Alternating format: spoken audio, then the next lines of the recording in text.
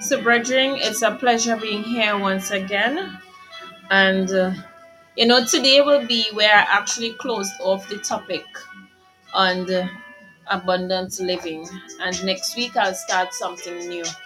So, today's topic will be willing to count all things but lost to win Christ and earth's lost. So, as I always share, I'll be reading from the King James Version Bible today, brethren, and all scriptures will be read from there. So, I'll start. So, there was a time when poverty was so linked to Christianity that to be a true Christian, one had to own next to nothing. This notion was and is still a gross Christian misconception. For Job, who was declared to be the greatest man in the East, was also, by God's estimation, a perfect, upright, and God fearing man.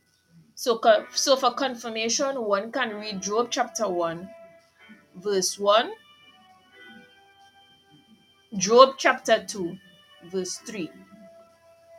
Today, however, the pendulum seems to have swung to the other extremity.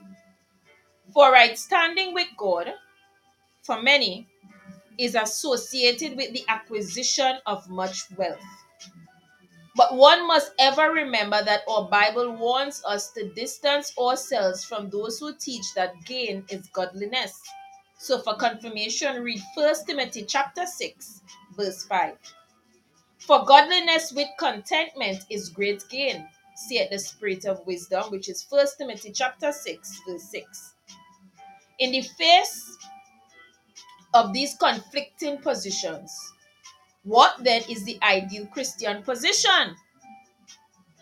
Now, if we are willing to receive it, the God ordained position as articulated by the one whom God has set forth to be the first human example from which all Christians should pattern their lives, as 1 Timothy chapter 1, verse 16 states, has articulated the appropriate position for us in the following text. So I'll be reading from Philippians chapter 3, verses 7 to 8, which states, But what things were gained to me, those I counted loss for Christ.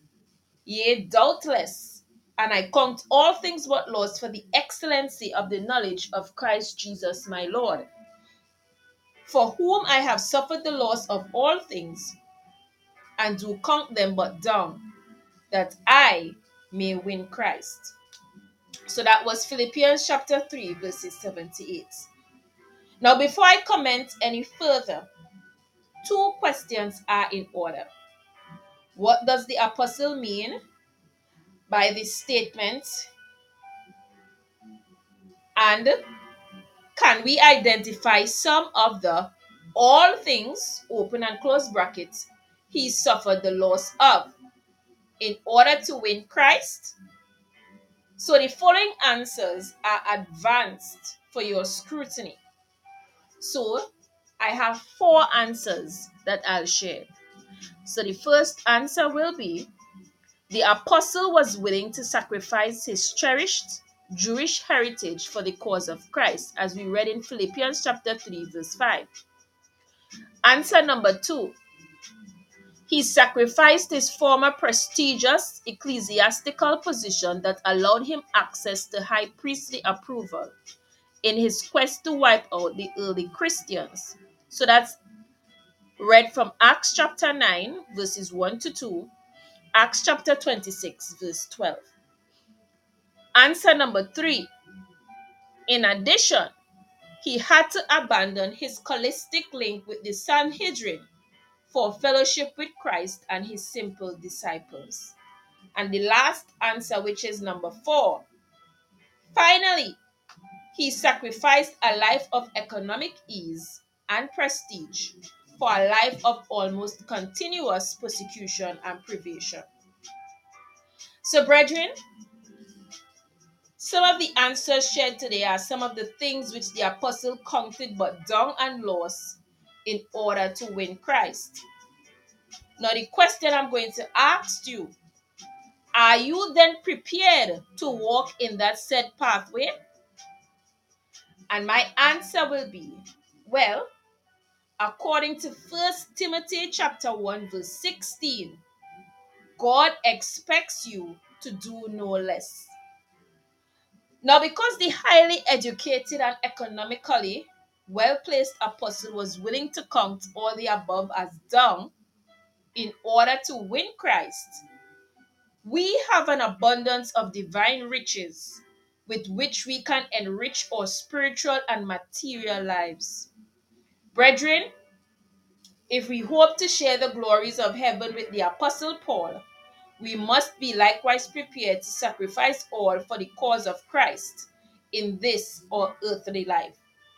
End time saints and brethren, because the Bible is clear that the last days shall be characterized by deteriorating economic fortunes, this segment today may well be the most important throughout all the other segments that I've shared. And the reason why I said that is because of this fact. I am forced to return to the Old Testament to consider the life of a saint that lost everything but yet maintained his faith in God. The saint in question is Brother Job. To be sure, brethren, Job at one time lost all of his wealth, as we read in Job chapter 1, verses 13 to 17. Then he lost all his children, as we read in Job chapter 1, verses 18 to 19. Those losses were then compounded by the grievous loss of his health, as we read in Job chapter 2, verses 78. Then his wife, who should have been the last source of human comfort to him, wickedly advised him to curse God and die, as Job chapter 2, verse 9 states. Finally, he lost the respect and consolation of the religious fraternity of his day. So one can read Job chapters 4 through 25 for confirmation. Now the question I'm going to ask, brethren, why did this man whom God has declared to be perfect, upright, and God-fearing suffer such loss as no other living individual had ever suffered? Was it because he was afraid, as so many would like us to believe today? Not at all. Brethren, St. Job suffered the loss of all what was shared earlier, simply because God bragged about him to Satan. So for confirmation, read Job chapter 1, verses 8 to 12, and Job chapter 2, verses 3 to 7. This fact makes Job one of the greatest men that ever lived on planet Earth. This conclusion, brethren, is not just my poor opinion. Read Ezekiel chapter 14, verses 1 to 23, underscoring verses 14, and verse 20. And you will see that God himself has placed him with such great saints as Noah and Daniel, whom he declared to be righteous. Therefore, My humble advice to all those who speak flippantly about Job's character is this: fortify yourselves to weather some Job like satanic attacks in the future. To be sure, brethren, Brother Job was willing to count all things but loss in order to win Christ. And according to Job chapter 1, verses 13 to 22, Job chapter 2, verse 10, he did his best and succeeded in his quest. End time saints, are you willing to be true to your conviction as Job was to his in his day? Moreover, of the millions of saints of yesteryear who suffered the loss of all to win Christ, the following names come readily to mind: Martin Luther, that Christian reformer who, at the cost of his very life, sacrificed everything for the excellency of the knowledge of Christ. And what a change to the history of Christianity he effected. Brethren, we are all beneficiaries of his sacrifice. Neither can one forget the sacrifice of Brother Wycliffe, who, at the cost of his very life, pioneered the translation of the English Bible. And on this matter of our acquiring our English Bible, we should never forget the contribution made by Brother Purvey, who continued the work started by Brother Wycliffe. Brethren, apart from sacrificing a life of ease and prestige for one of persecution and privation, they both sacrificed their former, cherished, denominational affiliations for the cause and advancement of Christ's kingdom. Yes, brethren, millions have sacrificed their possessions and their very lives for God's kingdom and Christ's cause, and millions more would be called upon to do the same. Are you willing to play your part and bring joy to Jesus' heart? I trust you are, for in these times of downsizing, privatization, and national destitution, God is surely expecting us to count all things but dung and loss, to win Christ at all cost, as we daily strive to win the lost. In closing, brethren, remember this. When Brother Job received the sad news that he had lost all his wealth and all his children, he humbly fell down upon the ground and worshipped. Read Job chapter 1, verses 20 to 21. Moreover, according to the records that we have, he neither sinned nor charged God foolishly for his faith, as Job chapter 1, verse 22 states. Are you willing to do the same? If God were to use you as his showcase of faith in him, think about it, for it can happen to you. Brethren, the prophet Habakkuk has captured for us the ideal Christian disposition that must be espoused by all end times Christians. If we ever hope to overcome in these economically treacherous times, the following is crucial for all overcomers. So it goes like this: although the fig tree shall not blossom, neither shall fruit be in the vines, the labor of the olive shall fail, and the field shall yield no meat. The flock shall be cut off from the fold, and there shall be no herd in the stalls. Yet I will rejoice in the Lord. I will joy in the God of my salvation. So that's Habakkuk chapter 3, verses 17 to 18. So the above disposition, brethren, is the only one that befits overcomers. All those who are still following the king for bread and fish today shall inevitably fall by the way. For the crown is reserved for all those who are willing to count all things but loss, in order that they might win Christ at all cost. Moreover, we must be willing to count all worldly things but dung, to win those promised glorious crowns. For we dare not sacrifice the eternal for the temporal, And because the things of this earth are, by nature, transitory, we must set our priorities in light of eternity.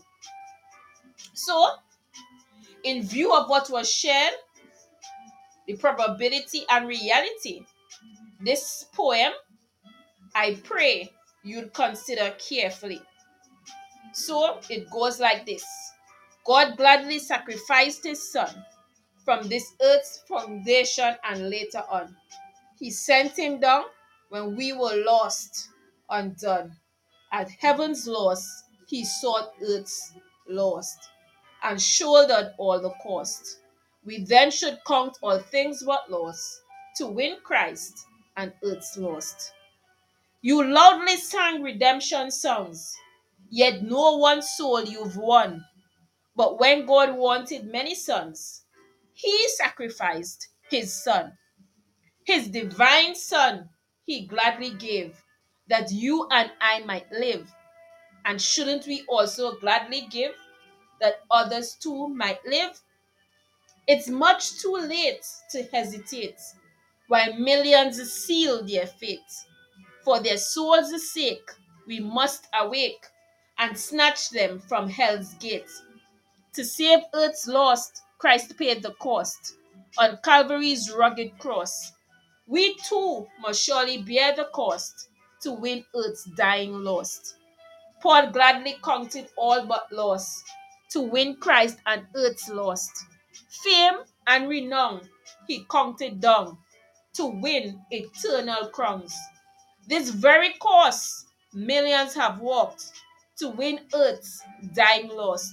We too must count all things but loss to win Christ and earth's lost. So that poem was written by the late Brother Wordsworth Newman Caesar, which was a redeemed prodigal. So I share that with you today, brethren. So, brethren, that's the end of my segment today. I will be live next week again. Remember to prepare yourselves for Jesus Christ's return, because he will be returning soon. Pray without ceasing, brethren. Spend time and meditate upon the Holy Word. We need to strengthen ourselves for what lies ahead for the Christians and from these satanic attacks by Satan and his people. So, brethren, have a safe and productive week. Remember, I will be live next week again. Bless, I love you, and Jesus Christ loves you.